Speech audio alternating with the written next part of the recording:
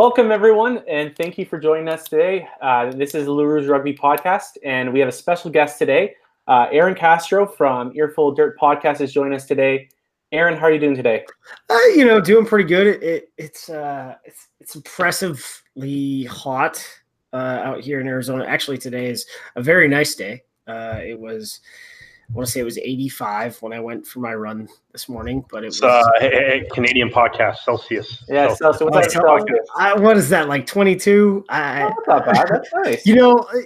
Imperial got us to the moon. So just I've never heard someone. I have an American uncle who lives down in Florida, and I've never heard him use that as a argument point.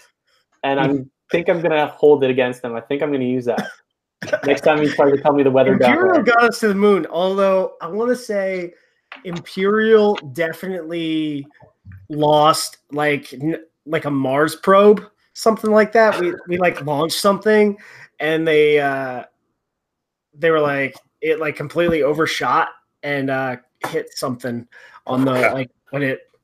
So like there you go. Or something. So I mean, like for the most part, I know how to do metric, except in Senate Celsius, or I don't do any of that. Well, we appreciate you trying at least. So we're going to get started, and the first thing that we're going to start doing with some of our guests is we want to know, how did you get started in rugby, Aaron? I guess the short story, it goes back to 2013, but I want to say 2004, sophomore in high school. I did some other project for our English project, but one of the guys in my class, he wanted to do rugby because he was half English, and there was no rugby clubs where we lived, and like there still isn't any rugby clubs where we live. But he got 30 guys together, and we learned how to play 15s from this guy who had, I guess, been a professional in England at some point in early professionalism, and now lived in California. And we didn't toy with the idea of trying to get a club together. We tried, but you run into those things called sports seasons that you just hit, and we all went our separate ways. And I went and played spring football. This guy went and swam. Guys played baseball, all that BS. We had a club in college. I didn't play there, but in 2009, I was at SM Saint-Cyr, or the French Military Academy, and we went into Rennes one time with a bunch of Sandhurst cadets that had come down for some competition that went down. And I remember the first, I had no awareness of the U.S. national team at this point, by the way, like no clue. And I watched Wales. It was Wales. I want to say it was Wales, Ireland, maybe was the first game I saw in a pub, drunk off my butt. In 2009, and just the way they played, the defense that Gatlin had at the time was amazing. Although offensively, this is I just watched. I didn't know what was going on really, and I watched how they played. And if defensively, they like Wales has been a great team. Attacking wise, some years they're good. Like this last year, they were very good, but many years they're not. But I really fell in love with Wales in 2009, and although I'm not in love with Wales now, so that's sort of the start. And then in 2013, I was in the Army at the time and was looking for a club. I was at Fort Knox, and the closest club was a long drive into Louisville. I lived on the south side of Fort Knox, and really, if I wanted to play rugby, where I chose to live was a really bad idea. But then I was going to try and play with that club, didn't. And then I moved to El Paso and with my unit shutting down, joined the El Paso Scorpions, played with them for a year and change. And then the Army team, Fort Bliss Warriors, stood up. Although for some reason I was playing wing with the El Paso Scorpions. It seems to be where they put they put the newer. They think that it doesn't take coaching to play wing, apparently. Yeah. I don't know. But I joined the Fort Bliss Warriors. That club no longer exists. It kind of lived the Army life of I guess, post global war on terror clubs, and where some guys are able to get it together, get all the things done, and you'll last for 3 years. And then the guys that they're going to hand it off to are either PCSing or leaving the Army, like the 3 guys that we're going to try and hand it off to, which is myself, a guy who's now at Fort Lewis, and another guy who I forget where he went. But basically, that's Army clubs. They'll stick around for 3, maybe 4 years, and then sort of disintegrate right now, which kind of sucks. Because Army rugby, and I'm sure Forces rugby in Canada before the GWOT as well, was really like a huge thing, sort of like it is still in the UK. But and then I moved to Arizona and played a little bit with Phoenix Rugby Club. But I guess life and then getting hit by a vehicle while cycling really got in the way of getting back on the pitch. And some things I would say I'm letting things get in the way right now, but we're gonna get back out there. I'm a hooker by trade. Played hooker for 4 years and love it. Although Eric Howard and Ray Barkwell we're all like the same size. Right. But I am definitely not an international rugby player. But I just, it's kind of be like, hey, I could be, I'm that size. But no, they're faster. I would say even, in his medical retirement, Ray Barkwell is still a much faster and fitter rugby player than I am. I have a couple of guys that are part of my club that are they've been playing for the Ontario Blues this summer, and one of the guys was on the academy team for the Arrows when they went down and played the All-Americans in Washington. And I'm the same height as them, but like they're just built differently. Like they're just like the prototypical prop. So it's I feel your pain. Out or something. Oh God, yeah. Well, one of them's also like an iron worker. So he goes to Toronto and then like just does like hard manual labor, and like he's so strong. He hits a gym, but then like, he's just got like these like cement hands that like if he like stiff arms you, like you're feeling it like for like a week. The difference between me or you and him is genetics. Like I'm gonna like same size, but like under the skin, there is something else going on for them than there is for any of us. People. Yeah. Well, that's awesome. And it's so watching great. Rugby is fun too, guys. Watching rugby is fun too, I guess. Well, yeah. And the reason why I ask Aaron is it's so interesting to hear people's stories about rugby. Yours kind of started through school and then ended up, finding your foothold in the military and eventually your club. It's something that I think rugby is one of those sports where if there's a club in town, you've got a spot to play, and that's always so nice. Who was the first rugby player that you really kind of fell in love to watch? I want to say for a long time I had no awareness of the U.S. national team, so none of those guys are really the guys that I sort of look at. Although I went to the same college as Dan Lyles, so I try to find the VHS and put in the videotape of some classic Dan Lyle games.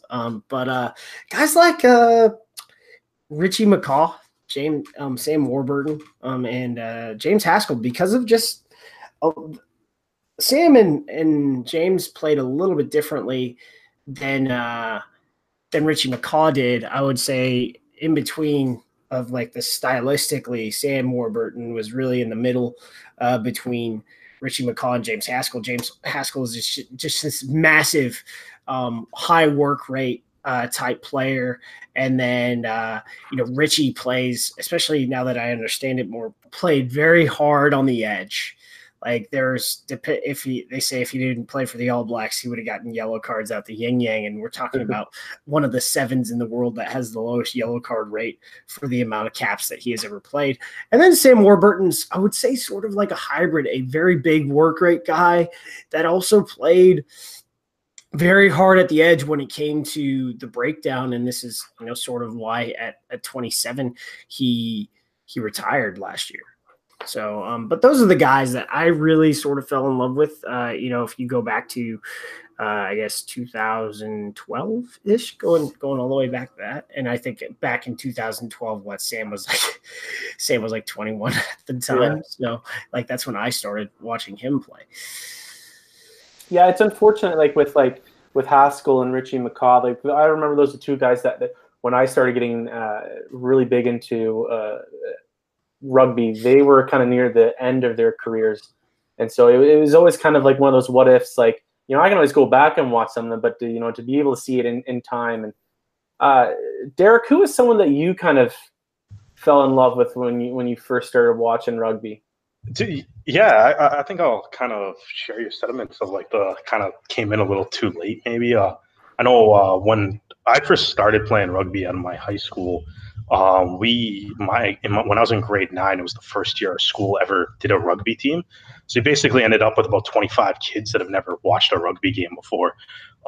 So our coach basically decided to, bring everybody into a classroom and just threw on some classic games. But they would essentially always be all black games. For the most part, just because it's like, and he would just, this is what it's supposed to look like. And so you guys will never attain this, but this is what it's supposed to look like. But there's also the cool thing about that is there's only at least those games exist, whereas there's probably no tape of like half of Rugby Canada's games. No. Yeah, exactly. I think that's part of it. It's like YouTube was, I think, just becoming a thing at that point too. So we would obviously, like, so from that, like a lot of the All Blacks, like Jonah Lomu was a big guy for a lot of people, just because that was like the most entertaining highlight reel of any rugby player. A lot of guys got on, like Richie McCaw, Dan Carter, like all the big All Black guys that were from like around like 2007 to 2010 when we were in high school. Was like, that was pretty much what my high school team would like watch in like the library and stuff, would just be everything All Blacks, Owen Franks, Brody Retallick, now Kieran Reid and stuff going forward too. It just kind of stuck with it that way as well. Yeah, when I was in high school, I remember our coach brought us into one of the weight rooms and showed us like clips. I don't know how he got them, but like clips of like Aaron Carpenter tackling. And he's like, that's what it's supposed to look like. It's not going to look like that on the pitch, but if you can attain that as much as possible, go for it. Yeah, and if you guys knew what you were doing, it would look like. Yeah. For me, it was, I remember watching the 2011 World Cup and really, watching some of those guys there. I remember when they all had the dyed blonde hair and looked ridiculous, and it was hilarious. And I remember when I was in university, I remember pro rugby starting, and I was like, this is the best thing ever. I'm gonna watch the thing. And then like I even like submitted a bunch of ideas when like halfway through the season they asked for names. I'm like, why didn't you do this at the beginning of the season? And then became pro rugby. Just a disaster. But I like, Ray Barkwell and Phil McKenzie were two guys that I really liked to watch, because I mean, they're some of the only Canadians in that when your TV deal's on AOL and stops broadcasting at some point. Anyways, we're not going to get into that. We're not going to open up that can of worms. But this was a question, Aaron, that I was asked by a few people, and it's kind of an open-ended question. I think that's why so many people asked it. Where do you see rugby going in North America? A lot of people like to be negative, and a lot of people like to, be overly positive about what's happening. So where do you see yourself in this growth for rugby in North America? I think this is a really complicated question. It's sort of open-ended. I think you guys structurally at the grassroots are significantly better shape, because if you go all the way, we saw that hullabaloo that happened in Nova Scotia. You guys have in a lot of places, what we call varsity rugby, but where you have school clubs are not school clubs, and they're just straight high school teams embedded in most of your school systems. Because I mean, how all the way out in Nova Scotia, you got school rugby. Think about that. Like there is only one state that has high schools.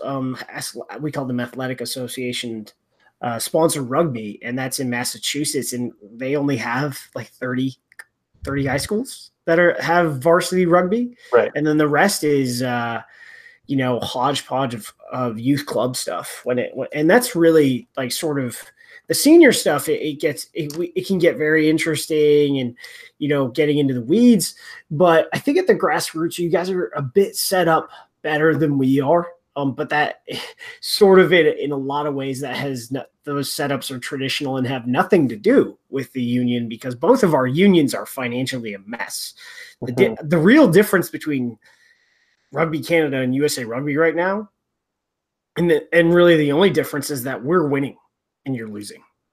Like we're both in. I mean, as far as I can tell, we're both financially a mess, and it's really hard to grow rugby when you have very little money. But I think professionally, we're in a good place. I think knowing some of the stuff on when it comes to the Major League Rugby and what it's taken to get to this spot, it's as long as the owners of the teams continually make this a phased investment model and support the grassroots, we can continue to expand both youth and senior rugby and also like development opportunities for youth players because down here especially, we don't really have a lot of provincial programs, and some of those provincial programs, it just depends on the year whether they're working. But for the most part, additional development stuff comes from, I mean, if you looked at what the youth club system looked like down here compared to the sports they're competing against, I mean, you have 10 to 12-year-olds driving an hour and a half for their nearest rugby match. Down here. That's like that's what in baseball or basketball or soccer, that's what we call club soccer because you have local leagues and then you have the travel leagues. And basically rugby there is no localization of rugby for the most part outside of very few metropolises. I would say that if you look at Los Angeles and in SoCal overall, even though it's one of the highest density places for youth rugby, there is no density in the same town. You are traveling everywhere to play youth rugby. And then if you want to go higher, if you want to aim higher, rugby down here is, I mean, for some reason the union said it was very cheap for basically a decade and also said that it was the fastest growing youth sport in America when it was the fastest growing youth sport in America 1 year. And then they rode that cat for 9 more years, right? But if you want to develop as a rugby athlete, or your parents try to help you develop as a rugby athlete, it becomes very expensive, and it becomes likely more expensive than travel soccer, than travel baseball. Like rugby is at the youth level is actually, if you're a good player, is arguably more expensive than any other sport it's competing against. So that's on the youth side. But with MLR teams and you increase those development systems and make them more affordable for youth players, I think overall, holistically, we're in a good place as much as the unions and sub-unions are messed up, that because there is a professional league that, by all accounts, from what I have seen, will stick around. Maybe some of the teams will get sold. Maybe some of the teams will fold. But the people that are entering the league now are financially in a different place than the teams that entered the league originally. Yeah, you said a couple things there that I want to get your opinion about, Derek, because you did live the life of youth rugby player in Ontario. It is very similar for us, at least in Ontario, I should say. I mean, if you're not in Toronto, which I live an hour and 10 minutes away northeast, you still have to do some of those hour-long drives, but I do think that it's a little bit more structured. You've got provincial programs, high school, club, and then, university, and then we have like a community college program. So there are opportunities for athletes. Derek, do you agree with what I'm saying? Do you think that it's a little bit more nuanced than that here in Canada? What do you think? Yeah, I think like whenever I mean, for a lot of sports, like if you take it out of like the mainstream sports and stuff, things like at least up in Canada, especially like hockey, like every city has a hockey league that's like 10, 15, sometimes 20 teams deep, for like youth players and stuff as well. But obviously, but even in hockey, sometimes depending on where you live, you can still get some of those treks. I think for rugby in Canada, I think one of the big things is like if you want to talk about how to grow it and everything is having we use typically like have like a lot of we might have a lot of people playing rugby, but once you hit like say like 20 years old or 22, 23 or whatever, it's like people just kind of stop playing at that point. If you're not playing at the university level or the college level, people stop because like it's quite an expensive sport. If I was lucky enough, I was only able I could do just a 2-week membership this year with my local club, but it's around like $450. And if you're just coming at the senior level, they're at the senior level. I had to pay because you have to pay your USA Rugby membership fee. And at the senior level, I think there are some clubs that keep it really good. Like they hunt and they get sponsorships. And I think the last club I was in, I guess the club I'm in now, maybe I'm probably being like hounded by my club secretary and financial officer to pay my dues, but it's like $150 for a new player. And then it's $175 for a veteran, I guess. So once you've been there for a year, that's the cheapest club dues I've ever paid. And that's here in Phoenix. In El Paso with because there was another club I played with here in Phoenix for a little bit, and I was like, I'm out. But in El Paso, I spent it was over $300. I think it was like $350, and El Paso is like a real city. It's like I lived on one end and practice was on the other, and depending on if I left from work, it would be about 30 minutes. If I had gone home, it would be an hour to drive. So, all the opportunity cost that runs into that stuff. I want to say at the senior level, costs are definitely something that drives people away, but that's sort of part of our, I would say, North American culture that amateur athletics has sort of dried up, but it dried up a long time ago. Yeah. Well, I mean, you think about any club, any type of club organizations. There's so many service clubs that are suffering. It's a pretty common thing across the board, not just in sports for adults. That social time that requires you to get out of your house now is becoming less and less. You know what? Let's move on, guys, because we've got a lot to talk about, and I've been dreading bringing this up, but we're going to talk about it. The PNC game, Canada versus the US. We're talking about the Fiji Japan game. No, we're not going to talk about. I haven't caught that. I did sort of catch this. The Mud Bowl game. I watched the Mud Bowl game. So this was bad. So I am an NBC, and I know some people over there, and so I was like tweeting at them and be like, "Yo, what the f?" Where I was in Colorado at the time, and apparently other people were having issues with NBC Gold loading or NBC Gold the feed just staying stable, and like it wouldn't even load like on my phone or on my computer, nada.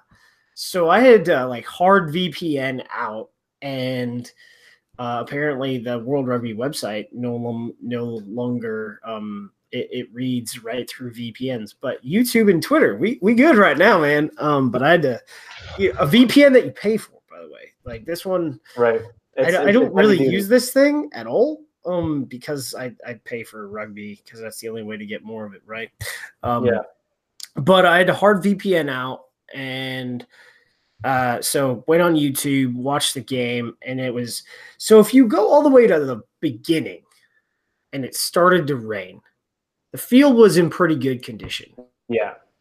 But if you about 20 minutes in, because it was raining that much, about 20 minutes in, you know this field is done. Like it's like if they play 60 minutes on this game, you're not going to be playing on this field for a month. If it was in the United States, like we're talking thousands of dollars in damage. We're done to this field, and it was kind of awful. To say I know what Tonga is going to be like for you. I don't even know what Samoa is going to be like this weekend for the U.S. because it was a lot of 8-man rugby just played in the mud, hold on the ball. Like there was it was disgusting. And I would say Tonga, if you go back to the last PNC, which is how they qualified for the World Cup, they are a very undisciplined team. I guess they get a little cynical here and there, and that's sort of what got Samoa over is that Tonga committed a penalty and they took a yellow. So they played with I think they got 2 yellows in that game. I'd have to go check. Yeah, they got 2 yellows about 90 seconds apart from each other. Yeah, so they were playing with 13 on, right? And Samoa is like just as athletic and stuff. So, but and they were able to pull it out in one of the. I mean, I played in games like that. Not a fan. I mean, well, they're fun at the time. They're fun at the time, but like when you think about it afterwards, they're like that kind of wasn't great. I think the argument that a lot of people are making is like, yeah, that's great for like club rugby, but this is supposed to be like a world rugby sanctioned event. Level in the world. But at the same time, the world rugby can't control the weather. I mean, and at the same time, they're not going to go to every field and so the pitch before the game was certified by World Rugby to go because this was a World Rugby tournament. The issue is, unlike Twickenham, Apia Stadium does not have a next level alien engineered drainage system. Okay, let's just because the last game I saw, that's a good point. The last game I saw that was at Twickenham, it was raining that bad, but the difference in grass used and the difference in drainage system sort of the best game that was in the MLR season that reminds you of this is that Seattle San Diego. Oh, the monsoon game. Hurricane game. Yeah. Where I'm thinking this field is done. This field is done. Like for the next week. And they played a game on it and it was perfect. Maybe Samoa needs to call up the University of San Diego groundskeeper. But basically, I have no idea other than to tell you that when you play Tonga, they're undisciplined. That's good. Hopefully we got somebody that can kick then. Yeah. And I watched a little bit of the Japan-Fiji game. It was an interesting way. Japan did a really good job of keeping their defense a solid line, and Fiji's they're just so well known for just getting that ball out wide and offloading it so quickly, and you really got to give props to Japan for what they did defensively, and they really took it to them offensively as well. Like the box kicking in that game was very impressive. So I was really impressed by Japan. I hope that they have a really good World Cup. I would love to see them. It makes some magic. I think I'm one of the only people that like their World Cup jersey, so we'll see. So they don't. I would say they looked bad when they released them, but they don't look that bad in person. They look good unlike every other Canterbury jersey that has been released for the year. Japan's at least look different. I think the Canterbury jerseys are fine. I don't like the cut. Like my wife described it, it looks like a workout, like a girl's workout shirt with like the fabric at the back. Like I don't get that part. I don't necessarily think the Canterbury jerseys are ugly. It's a template, and it's just boring. It's boring. It's not every team looks. So if I went back to the last time the U.S. was supplied by Canterbury, this one is not the worst I've ever seen. Yes. Yeah. I've seen like the last time they were our kit supplier, they used us as like an experiment machine, and it was I didn't like anything we wore. Well, no, there was this one I want to say maybe 2001. It wasn't the World Cup kit. Or no, maybe it was the 2011 World Cup kit. It was red, white, and blue hoops. That is the only kit I liked because the rest of them were just some experimental BS. I just want the U.S. shorts to be like the American flag. Like the star, like the Apollo Creeds. Yeah. That's what I like. All right. Okay, so the U.S. versus Canada. So one thing that I found interesting, before we even get into the performance, was looking at the performance based on the rosters that the U.S. put out. And I'm comparing it to the ARC game, which was a much closer game. And, you know, in my opinion, and you guys can argue with me, their ARC lineup, their front row was much better. You know, David Anu, Mighty Joe, and I mean, Paul Mullen, you can toss one way or another. But, you know, they had Ben Landry, Nick Savetta, and, you know, they had Hanko in that game.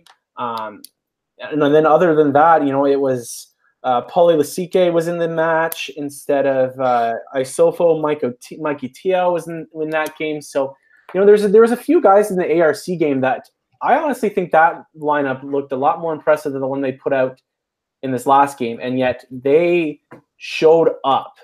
I didn't even go back and look at the rosters. I didn't even think, but yeah, like up front, I would say that like the Type 5 as a group is much stronger than the Type 5 group that went out. Like just as a combination pairing, because this was basically a whole different combination. And that was what, like, I had made some comments that it looked experimental because a lot of the combinations were different. The spine was very solid. A bunch of guys that have gotten a bunch of different caps under Gary Gold, because with Aj McGinty on there, like, and Sean Davies together, you're talking about, you know, a halfback fly half pairing that is like peas in a pod, you know, peanut butter and jelly. Like that was, you know, they've started many games together under Gary and previously, so they have that chemistry. And then you know, so the spine was, and then you bring in this Will Hooley character, you know, from that has, and so the spine was enough because you had Fawcett, who's this just high work rate guy, Cam Dolan, and you know, at number 8, it was just ready. Like as a combination, like the other combos were kind of weird, and I thought it was like, okay, so some of these guys are definitely, some of these guys are going to get left behind, like when it comes to Japan. And I thought you know, someone said, hey, every single one of these players is a great defensive player. I ain't valid because I've seen a lot of these players like come through. But when I saw the Canada roster outside of Peter Nelson, I was like concerned. I was pretty concerned. In hindsight, well, obviously, you know, Gary and Co. Well, they made me eat my words, as they tend to do because they're smarter than me. But it was interesting because I did speak with Kingsley. I need to get this audio up. I did speak with Kingsley, and I did speak with Greg McWilliams, our attack coach, that, you know, I don't think you guys are going to see too many changes. I think that's a second. That's the next question, so I'll get back to that. But as far as just sort of this game went, I thought roster-wise, you guys had a stronger roster up front. And then on the back end, we obviously know that was different. Knowing the way that Gary's trying to have us play is sort of, I wouldn't say sort of Southern Hemisphere rugby in a lot of ways, 2 5/8 on the pitch at all times. And we had that with Will Hooley and Aj McGinty, right? And then also sort of with a little bit with Madison Hughes, but Madison Hughes is a downgrade from even Will McGee. Yeah. You know, I think Will McGee and Will Hooley are very similar players in a lot of ways. But unlike Yosefo, who basically showed that he is a world-class, you know, wing center type that we've, you know, I think he had 2 caps off the wing before, and I'm like, okay, this guy needs to stick around, and then just hasn't been available. And now I'm wondering, is some MLR team going to offer him a contract enough that gets him away from the sevens program that's going to Tokyo, because he was lights out. He played extremely well. He was really good, and they really liked him in camp. Yes, they liked Jamison Fondana Schultz in camp. Apparently, Reichert Hadding was called into camp after the retirement of Samu Manoa, but he had a knee infection, so he actually. That's something I was going to ask, and with Nick Civetta's injury, does that open up a spot? Can Hate play lock? I don't know what. Hate can't play lock right now because of the knee infection. He had to get his knee drained. You've got I saw, like, we were already in Fiji. I didn't see anyone new that was called up. You've got Greg Peterson, great guy, who, as far as, like, if you go towards world-class lock pairings, if you went Civetta and Peterson, the 2 giants, like, that was different. But I think right now, for this next game, we're going to have Peterson and Landry. That's going to be fine. I need to go back and look to see who our 4th lock is. But I was surprised that like David Tamilau wasn't called in, or like CC Mahoney wasn't called in. Guys who were named in the outer squad. But also say Lou Stanfill named in the outer squad, but hasn't been called up yet. Lou Stanfill isn't a 5, and we need a 5. So a guy who's wasn't named in the outer squad is Matt Jensen, who's 6'8" out of the Warriors. So a tight head jumping lock is what you would be I would be looking for personally. Right.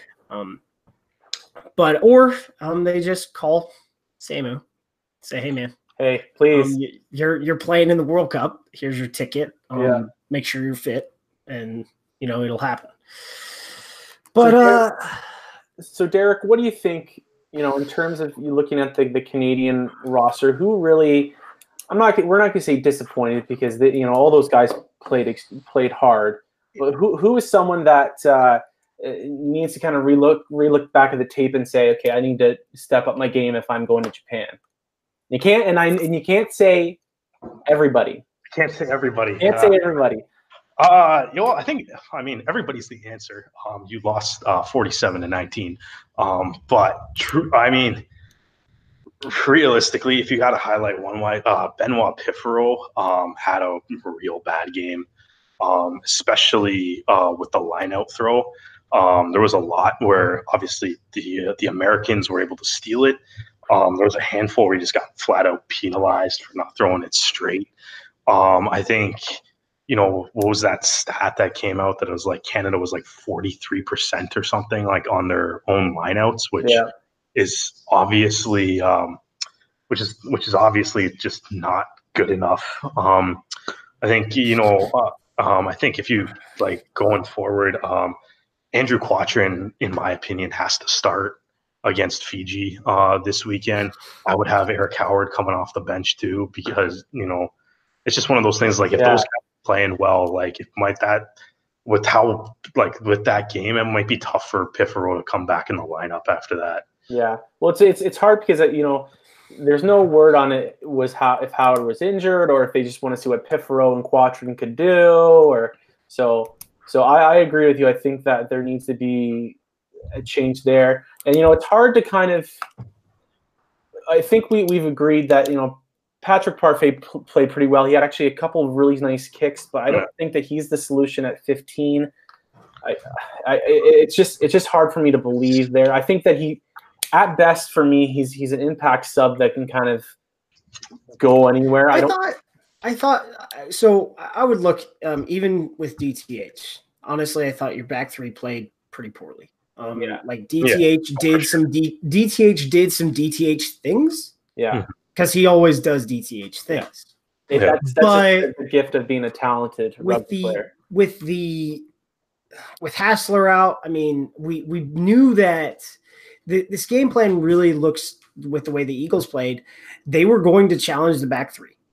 Even like Hassler is a dynamic wing, and having him would have been better, but I'm not sure, because Parfrey and DTH, they have a lot of depth. And I think that Hassler is a dynamic wing, and having him would have been better, but I'm not sure, because Parfrey and DTH, they have a lot of depth. And I think that Hassler is a dynamic wing, and having him would have been better, but I'm not sure, because Parfrey and DTH, both did not really respond well and did not win a lot of their exits. That these amazing box kicks from Sean Davies, like I ask, sort of the rugby media, as it were in America, about Eagle Nine's box kicking. I think I cringed a lot when Mike Petrie was box kicking this year. But I think we figured it out how we were going to use box kicks, at least in this game. And it was all about putting pressure on the back three and not allowing you guys to win your exits, which is where all these, like the pace and the defense that this team, that the Eagles played with. And there wasn't, I'm not going to say there wasn't energy, but there wasn't, with the speed and pace that defense put pressure on the back three, I don't really know if it's fitness. There wasn't transition to rally to establish a breakdown that would allow you to pull the pressure off when they got tackled. It felt like that second try, which bounced off the flag, just, you could see it in DTH when it happened. And, Connor Traynor messing up pretty early with that dropped ball when he went to catch it. It just seemed like a lot of things were affecting them quickly. A lot of things went bad quickly for Canada, and then it just kind of swept in.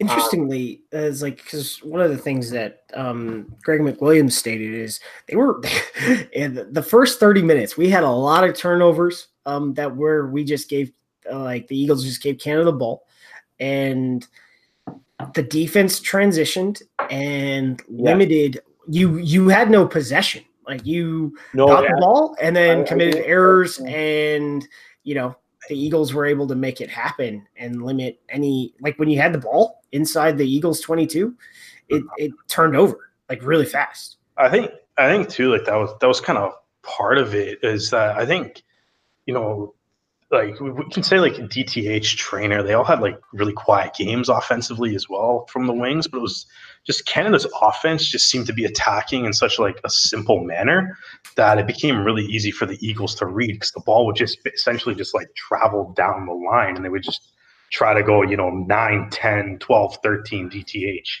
And I think the USA kind of really picked up on that, and we're able to start reading, and because it's a super easy attacking structure to read. So I don't know, it's kind of one of those things too. Hopefully Canada changes that up a little bit. Once the yellow card was given out in the last 10 minutes, they kind of looked like they were sort of starting to take advantage of some different looking looks stuff, but there's also less guys on the field, so it's obviously easier to find a hole with that. Yeah. Well, hopefully, and that's something that's been pointed out before about Canada's structure, is that it's plain, it's simple, and maybe that's because there's been a lot of moving pieces, but now it's time to start, getting down to business.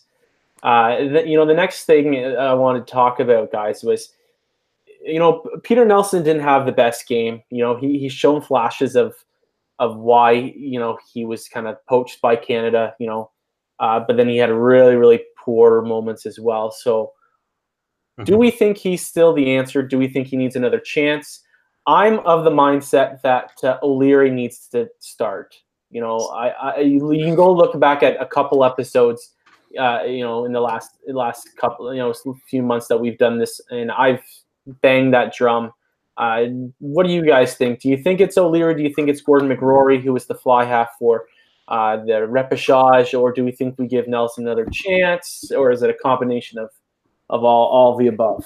So, yeah, I think I had the benefit of speaking to Kingsley after the game, so sure. I'm going to sort of bring that into it. So I went into this game not expecting anything really good to happen with Peter Nelson, and then I spoke with Toronto Arrows general manager at the game, Mark Winokur, and he's like, no, I'm pretty sure he's going to play well. So I tempered my expectations, but I thought he was going to play bad, because he hadn't played professional level rugby in some time. And basically we're talking a year and a half's worth of Sundays. If someone said a month of Sundays, but basically he hadn't played for Ulster in a while.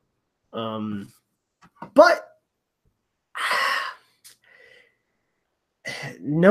seeing that some guys are in the doghouse, and somehow don't know how to get out of the doghouse, or they're not told how to get out of the doghouse, specifically, O'Leary for some reason, although he was selected. So there is that. I was very surprised by that. I was surprised that he's on the roster still. I think that based on Kingsley's comments, I think the intent is that they sort of found the qualities in a test level 10 that he doesn't think he had previously with O'Leary and McRory. But if I was a Canada fan before that, when that roster came out, I had some questions, because we're talking about a guy that had just led the RFU championship in points. Like, O'Leary's a good player. Like, let's not, say he's not a good player.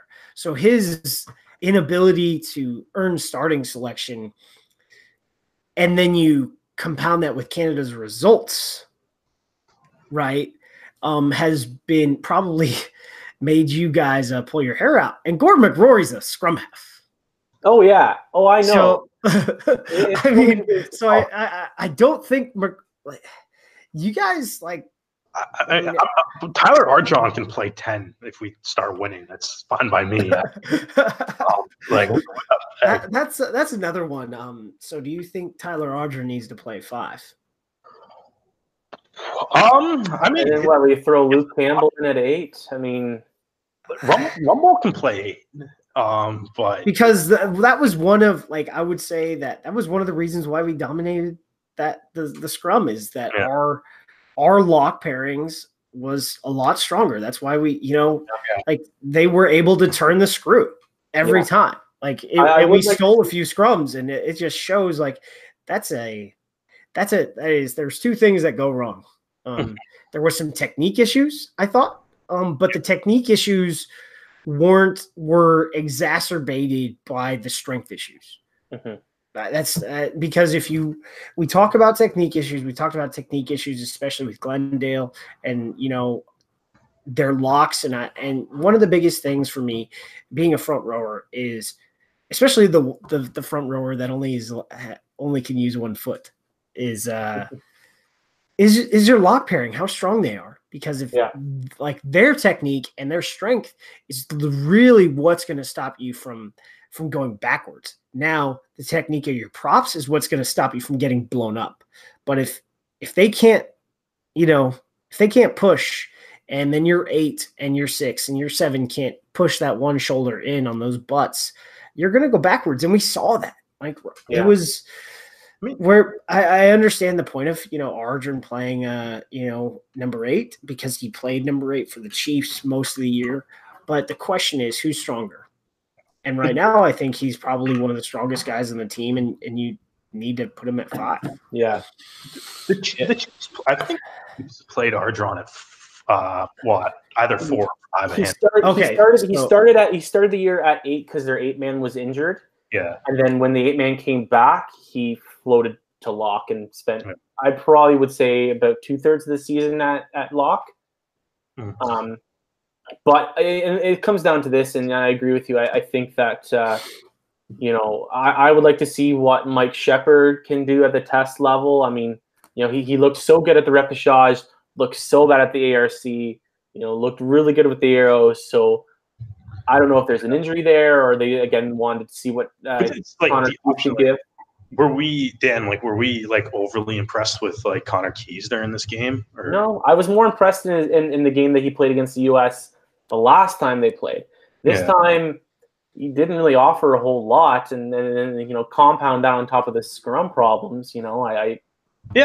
I think if you wanted to do something, you could probably slide. I wouldn't be against Tyler Ardron playing lock. Especially if it kind of helps someone like what Aaron was saying, helps out the strength a little bit there. But yeah, because I think Lucas Rumble, Luke Campbell, they can both play 8. I'd rather have Rumble starting at 8 over Campbell, but it's I think you kind of have that option. Olmstead, Ardron in your engine room might not be the worst thing. Yeah, that's not a bad idea. Now, if Ardron can quickly grow as much hair, even more impressive. So Tyler Ardron, if you're watching this, which you're probably not, or listening to this, start growing your beard. Oh, yeah, the mandatory hairiest, Canadian lock has to have a beard. Yeah. hairiest engine at the World Cup. That is my goal. But let's move on, guys, because we want to keep close to this timeline. What should Canada prepare for Fiji? And it's funny, I wrote this before that news about Fiji's lineup injection. So now it's just what are you gonna do? I don't know. I don't know. Yeah, I'm kind of. You see that video on Twitter where the Fijian coach was like, "We're gonna unleash some new artillery this weekend." And I mean, I don't know what that means, but I hadn't. Wait, he said this. Oh my! I need to find that. Yeah, this it's on the Fijian. What's it? I think at Fiji Rugby, the official. Okay, I'll check that out. Yeah, we're gonna unleash some artillery. Yeah, this is. I'm not sure they're gonna need it. Artillery this weekend. I'm not sure they're gonna need it. And I'm like, guys, you're ranked 12 spots higher than us in the world. You can save the artillery. Save the artillery for Samoa or Tonga. Who do they play next? Tonga? Samoa. Save the artillery for Samoa or something after. So, I guess the question is, what can Canada do to prepare for Fiji? I wrote on the thing, I said, pray. Fight like in hockey. Because on You're Full of Dirt, we sort of bantered about this, but I don't think in North America you can pinch someone's butt like that and get away with it. You could slap and give them a good game, yeah. or you could just grab the tuchus. You could get some meat. You can't pinch. No, yeah.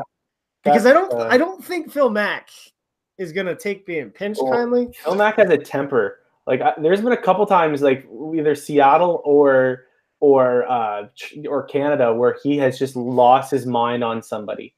And I'm surprised he doesn't get more red cards or yellow cards than he does, because he can go a little, white red mist kind of thing. To be honest though, would that be the worst thing in the world if the Fijian guys can get some of these Canadian lads mad?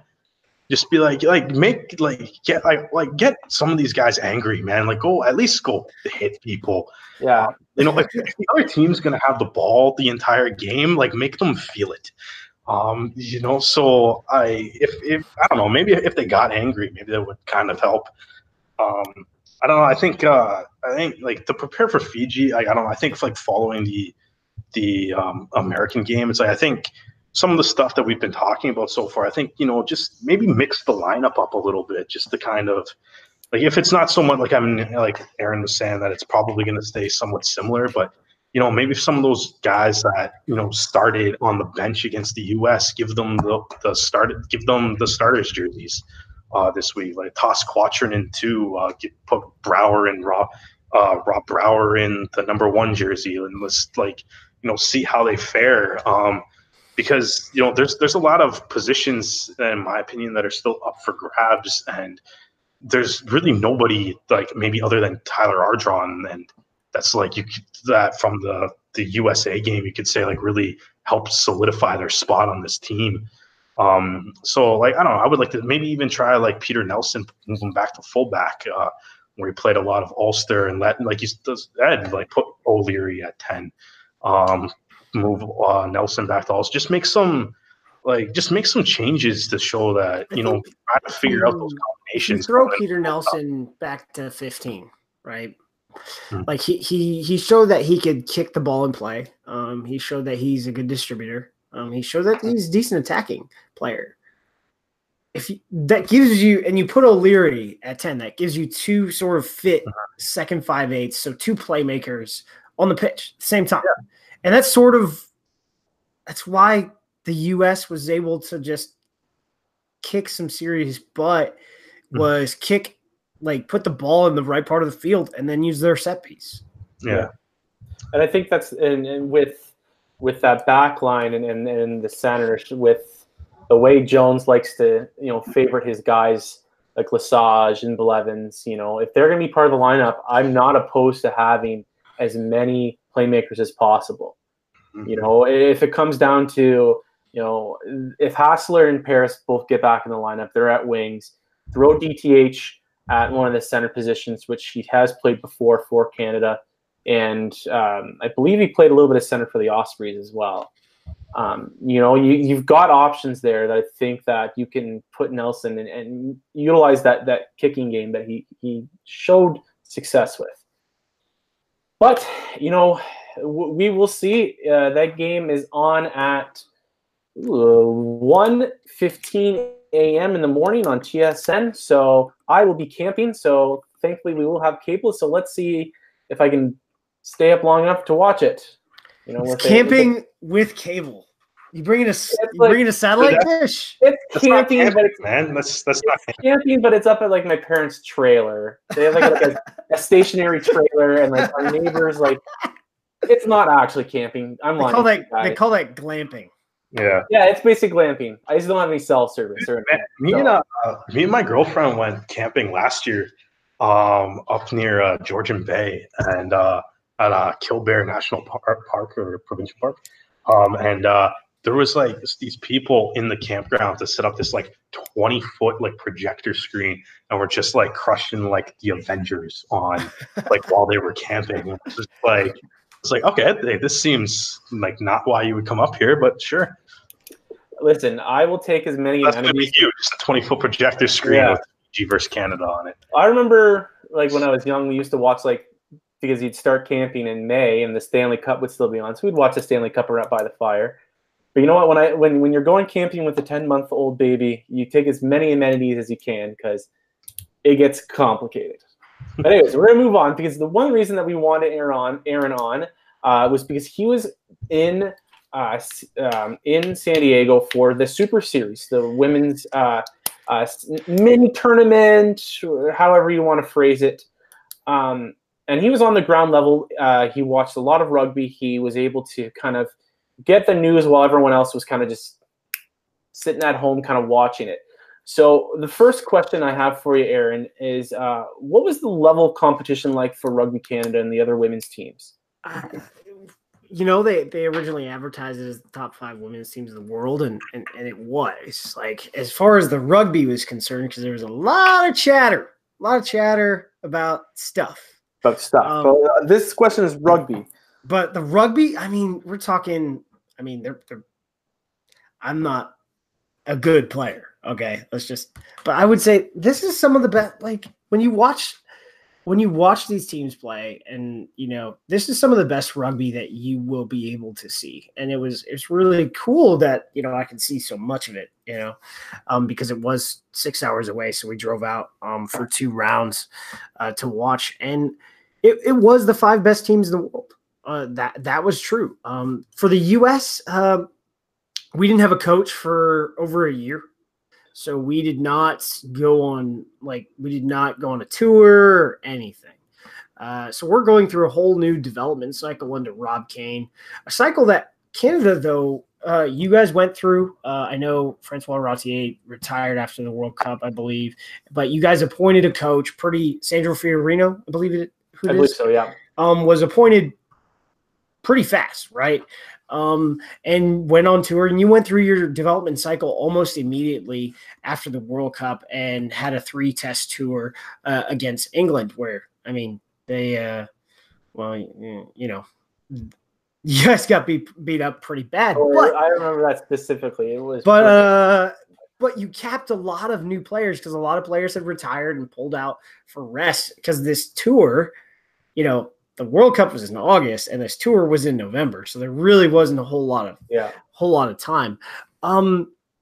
But I think you got to see some of the depth within Canada because sort of like us and a little bit of New Zealand, when it comes to World Cup time, all of your sevens players, or at least previously for us, and you guys have put up their hands to compete with the 15s team. So you sort of didn't see everything that could come, but some of those women were with the and same with the United States were training for the Pan American Games.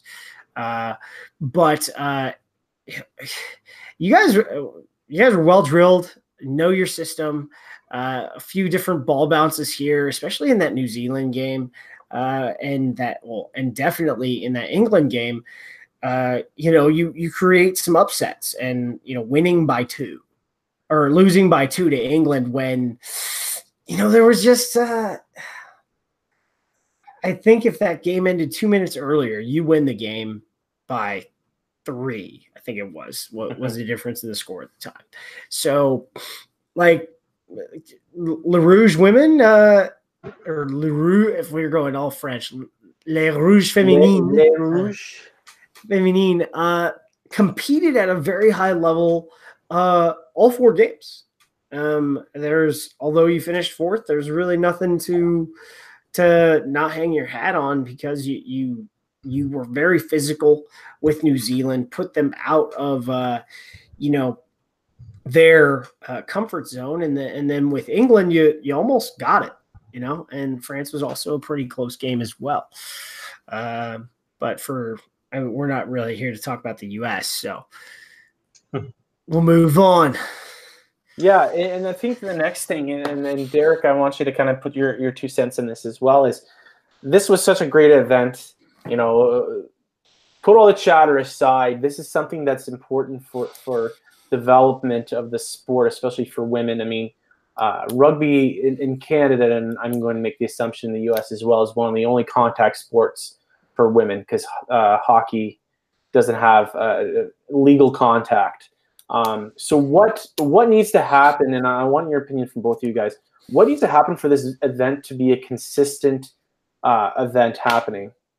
So this event was an extension of the last Super Series, but the last Super Series happened 3 years ago in 2016. In 2017, after our warm-up games, or I wouldn't call them warm-up games, but our spring test series against you guys, which was down at Chula Vista, you guys went to, I don't know what the tournament was called, but you, England, New Zealand, and Australia assembled in New Zealand for a warm-up tournament, sort of like the PNC is, and you played a series of 3 games against England, New Zealand, and Australia.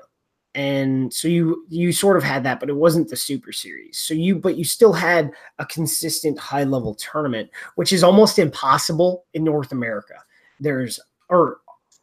In this whole hemisphere, because the last time there was another active women's 15s program, I know that Sud-America Rugby is starting to kick the tires and tell their unions to start doing stuff. But the last time there was another women's 15s program in RAN, I want to say it was 1993.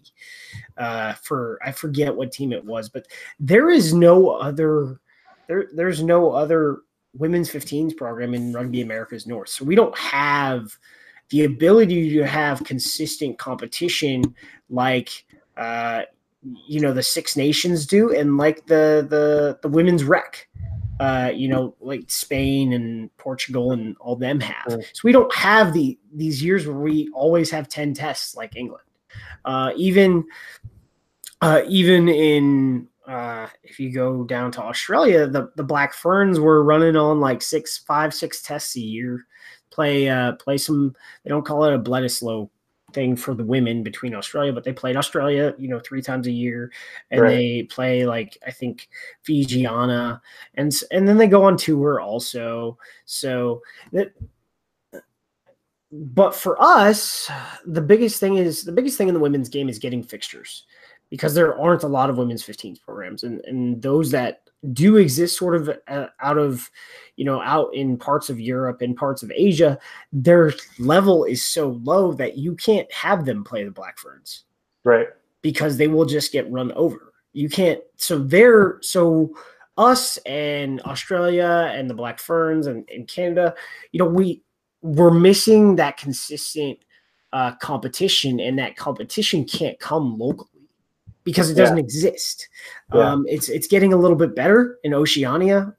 Fiji, Samoa women, I think Tonga women, this is one of the first years that they've sort of been consistent. Papua New Guinea, they just sort of had a women's Oceania Cup type thing, which they're trying to get going. But, just getting fixtures for the US and Canada is difficult.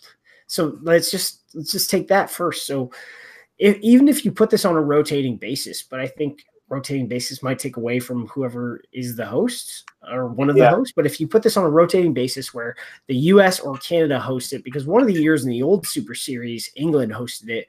And why do they need to host it? Because they have the Six Nations and they host autumn tours. Yeah. So they don't need the Super Series. No. But the US and Canada do. And part of the exercise of this whole thing is being, and same with men's tests as well, is being able to have the capacity to promote these games. And promotion isn't just putting up billboards, but it's running the event so you can make money at it. Because right now, guess what? France and England, England women are a profit generating business. France women are a profit generating business.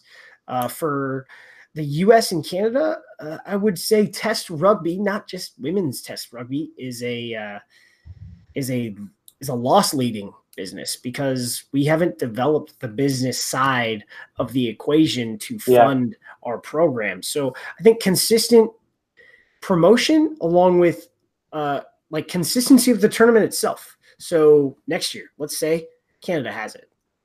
Then the next year, the US has it. You just keep it continuously because if you don't have it, then it's out of sight, out of mind. And that's sort of what was difficult for the US and Canada men is that, we didn't have just a tournament so that we could get developed because the tournament, like the fixtures themselves are development opportunities for the teams, but they're also off-field development opportunities for the unions.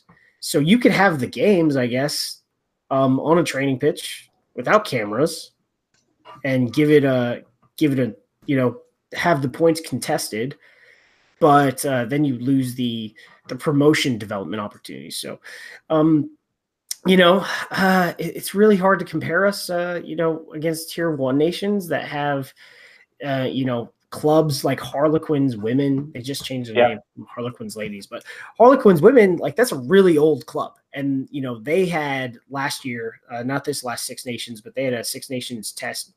No, it was the same weekend as the Six Nations, where the England was down in France for a women's test record of attendance.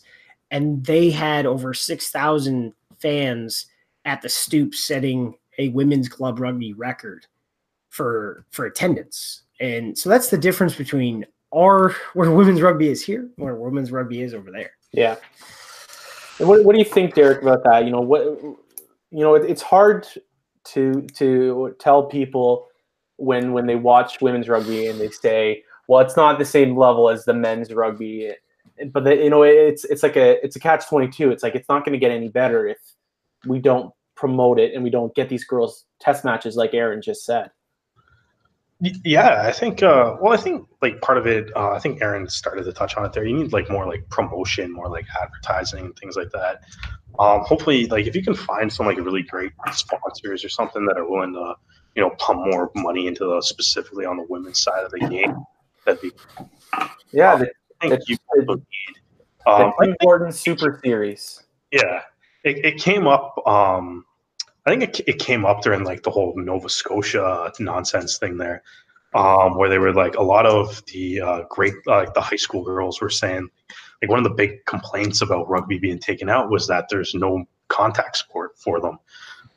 So like if you take away like, and especially for things like that, like obviously you can't take away opportunities to play, but I think too, like it could come down to like just, local clubs and stuff, and even being like, make sure like, local clubs are providing an outlet for, women who want to play rugby to actually come and be able to do it. Hopefully, a handful of them can get really good to the point where they're going to be, on a national team and stuff, and just kind of like, you do have to start to some extent from like the grassroots level and just like more just in general promotion and stuff of the women's game from top to bottom would only benefit it really.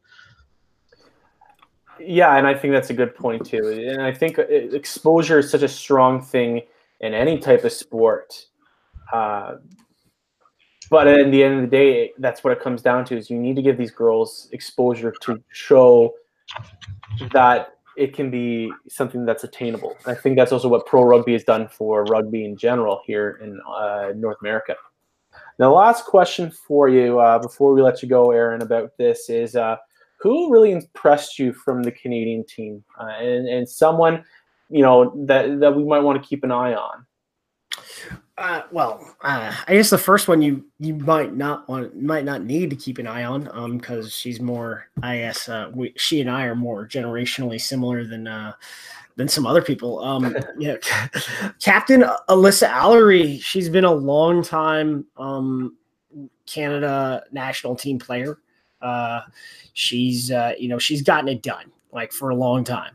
I remember she was playing wing the first game I saw her play this time, and she was loud. Like, she was communicating the entire time. And then the last game I saw her play, she had been named captain as Laura Russell had to withdraw because of injury. That was sort of an embarrassing moment because I totally didn't read the email that showed me that there was a change, and I was introduced to her, and I shook her hand and I said, "Laura," and she was like, "Alyssa." And I was sort of, and I pride myself on getting this stuff pretty much correct all the time, and I was just, it was pretty rough. But she was really cool. She's really awesome. I think the audio we have is up. Man, it was a month ago. So if you go on to earfulofdirt.com somewhere, you can find the audio. But she was really cool. And then when she moved to fullback in the next round that I saw, like she marshaled that team very well around, and you just see how much experience she has. Another player I would say fell for. This is a very young woman. She's 20 years old, but as a player, you're like, wow. You wouldn't know Sophie DeGood is 20. Just other the fact that she just got capped, right? This is something that we don't have down in the United States, in that she is, I would say, a child, the progeny of 2 national team players. Her mother was, I believe, the first women's captain of Canada Women 15s. And then Hans DeGood was a long-time provincial player in BC, and also was on Le Rouge 15, as it were. So, like, you have we are French only by name, so don't don't look for us to answer. Rugby Canada men's, like, she's the child of 2 former national team players. We don't like that sort of.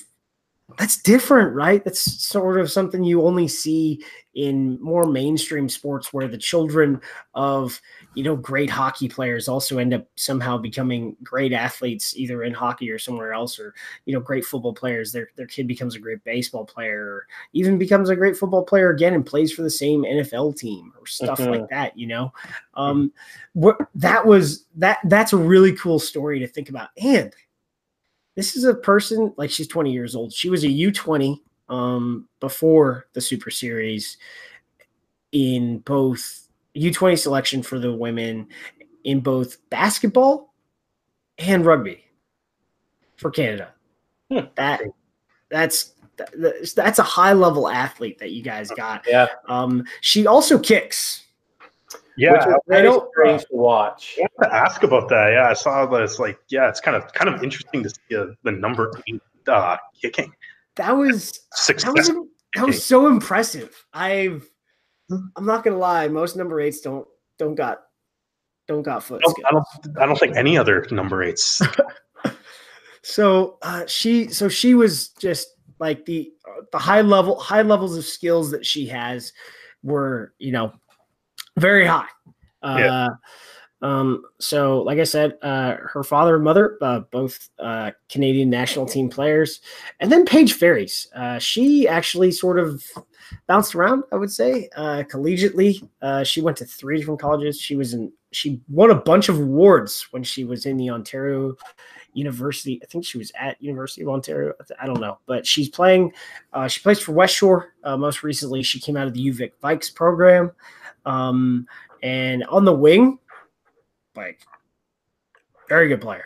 Like, so I think your collegiate system, because women's rugby has a U Sport designation, we have a small little smidge of NCAA rugby but we don't have like full on NCAA designation for you. And that was something when I listened to your last podcast I wanted to touch on, but when we sort of wrap this up. But those were 3 really good players for you guys that I was really impressed with. What about you, Derek? Was there anybody from the tournament that you saw that really kind of impressed you with their play from Canada?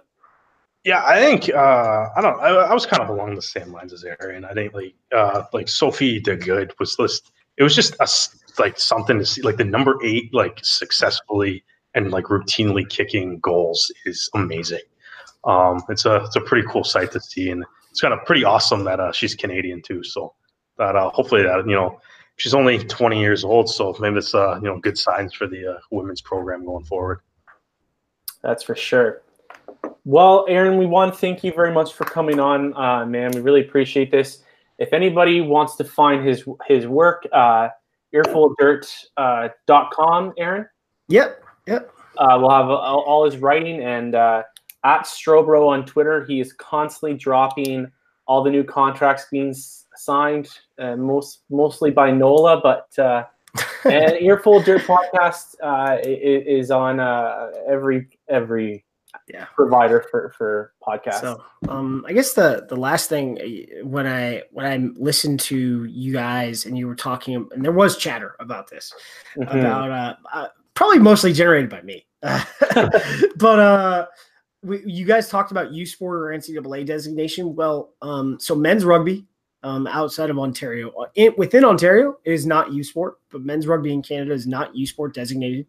The reason why Toronto Arrows players are actually able to maintain, I guess, eligibility, it has nothing to do with the club system, because it's an OUA varsity level sport. They sort of fall under like the same stuff. I spoke with Mark Winokur about this, and with Ontario, with University Association, it's about compensation.